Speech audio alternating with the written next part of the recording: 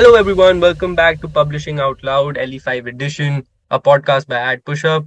I'm Shivam and I'm joined here today by Shaunak. Hey, man, how are you doing? Good, Shivam. How about you? I'm just fine as well, coping with work. And here I am recording another episode with you, just like a love. Yes, awesome. Yeah, so Shaunak, I was wondering, what are we going to discuss for this episode? And I actually came across a really interesting concept, a concept that I don't know a lot about. And it was basically ads.txt.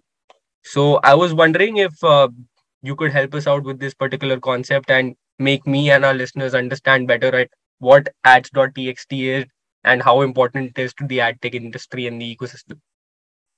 Absolutely. I'm happy to do that. Let's start. Yeah, let's get it underway. Cool. So to begin with, to give you some sort of context, ads.txt stands for authorized digital sellers. Right. So it's a text file which is designed to ensure that your digital ad inventory is only sold through sellers which are authorized by you. Right. So it gives you a control as to who's selling your ads, and it gives advertisers a sort of confirmation as to they are buying it from a proper source. So it avoids any sort of counterfeiting inventory. All right. Right. Now, what is the benefit of it? It overall increases the transparency of your ad inventory and encourages advertisers to purchase it with a lot of confidence because you know that the inventory is solid. So ads.txt started back in 2017, and the goal was very simple. They wanted to combat fraud. What sort of fraud are we speaking about? Generally, misrepresented domains. So let's say domain spoofing, illegitimate inventory arbitrage. To give you an example, let's say I am buying, I'm an advertiser and I'm buying an ad space. I want to buy an ad space rather on a website called abc.com. However, due to domain spoofing, I end up buying on abc.com where I am told that, oh yeah, it's ABC. So now this is not exactly what advertisers want to pay for. So now with ads.txt, all of this can be avoided. And the beauty of this is the entire digital advertising ecosystem is benefited. The publishers, the advertisers, and everybody in between. So it's a proper win-win solution. Yeah, I believe so that it is. And it seems like that it's grown out to be a very integral part of the ecosystem as well. So would you say that ads.txt now is a standard being set by all the publishers and the advertisers that this is something which is integral, which needs to be there in order for us to, move forward with any sort of actions or deals and anything in that aspect? Absolutely. I think right now most of the advertisers don't even purchase inventory unless ads.txt is already present.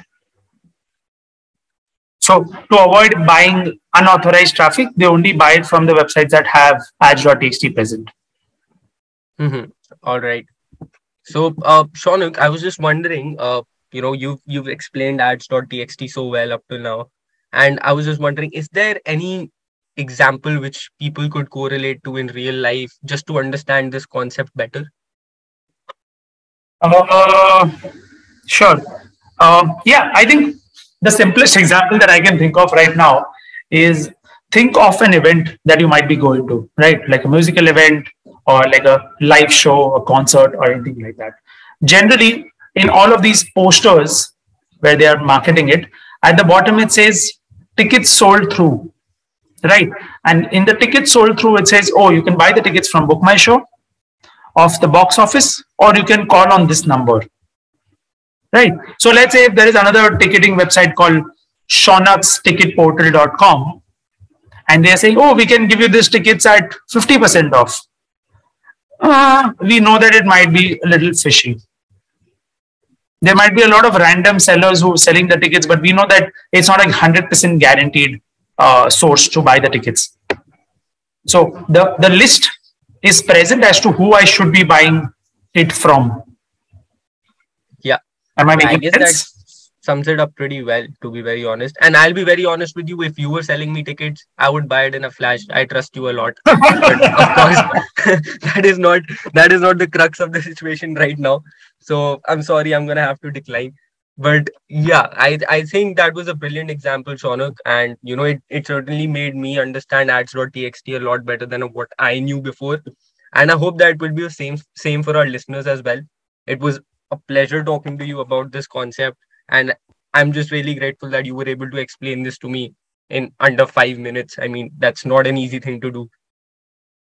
Absolutely. Thank you so much. I think it's always fun to explain it like this because it gives me a reaffirmation as to whether I understand it or not. There is a saying that if you think you are a master in your domain, try to explain it to a 5-year-old. So Yeah, it's a good. Yeah.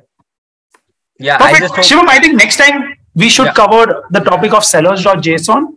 I think that sure. would help our publishers as well. Yeah, sure. I think that is the way to go about it for our next episode.